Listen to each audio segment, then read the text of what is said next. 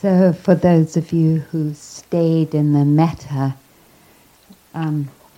as I was, as I was calling in our young beings and holding them, and then that included people, all of us getting older and older, and then I was carried away.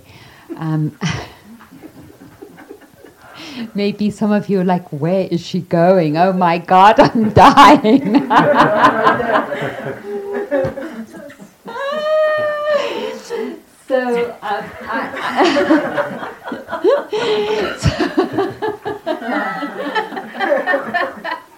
So I apologize because I didn't warn you.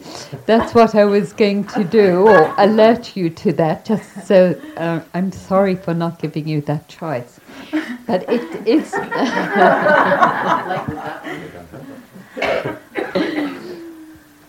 But it is very apropos of the theme that underlies all our life, right? And as we even plan to meet at 4 p.m., we're acknowledging that we're in transition, and we're always in transition. Things are changing all the time. And as we come, to the full days of our practice, these many full days, it feels appropriate to then offer the invitation to not only connect with each moment, but if you feel comfortable with the invitation to notice that each moment actually does pass away, that everything arises and passes away. And I know that we all know that intellectually, and yet it requires from what the Buddha says a particular perspective and awareness, in the same way that we've talked about privilege, for example. It requires a particular awareness and perspective or alertness to change in a very continuous way for the learning of that to become a learning that supports that freedom from the I and the sense of separation. And it's a very beautiful invitation because it's in some ways asks us all the time to renounce, to honor the expression of life as it's living through us, and to acknowledge how everything is changing all the time means we have to keep renouncing to open our heart to this new moment, and then this new moment, and then this new moment. And that sort of renouncing of how we try to fix our lives through thinking about the past and through thinking about the future, when it's just a thought. We get seduced into the content and believe that because we're thinking about the past and the future, that somehow we're solidifying things. Yeah. And that sense of solidifying actually does become an obstacle to connecting more fully to ourselves in each moment.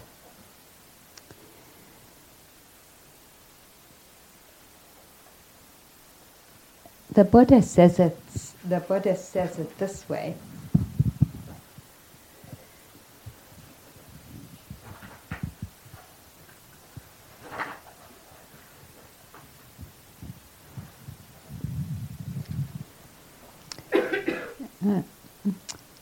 We abide in mindfulness, knowing the body as a body inside of us, or knowing the body as a body externally, and there's different perspectives on what the Buddha meant about that, but it could be other bodies or the world outside.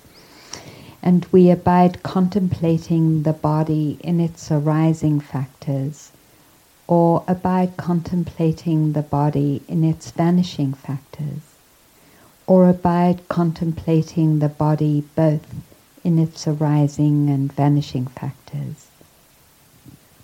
And that invitation is for both the body, pleasant, unpleasant, neutral, mental energies or factors and thoughts, and actually how the Dharma comes into being, how as an expression of how life actually is in each moment. And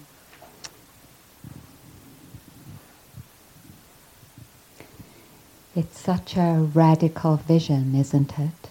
To begin to relate just even with the intention of, may I connect and bear witness to what's arising and passing away inside of me all the time.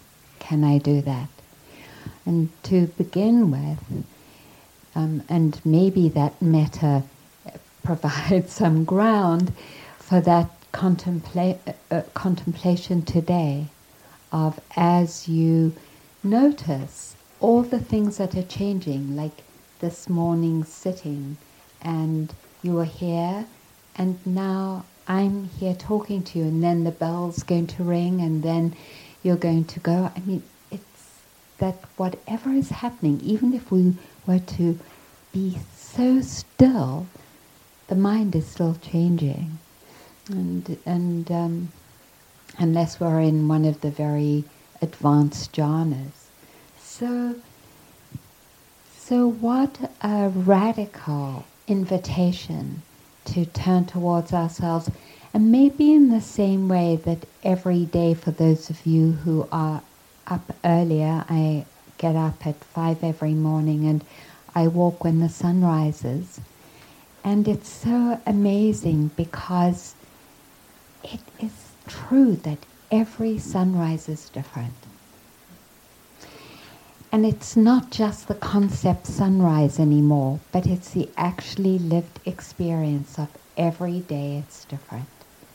Sometimes there's no wind at all, sometimes there's a little wind, sometimes there's clouds, and every cloud formation is different. Sometimes the crows, which usually come in one direction, there's more of them, sometimes there's less of them.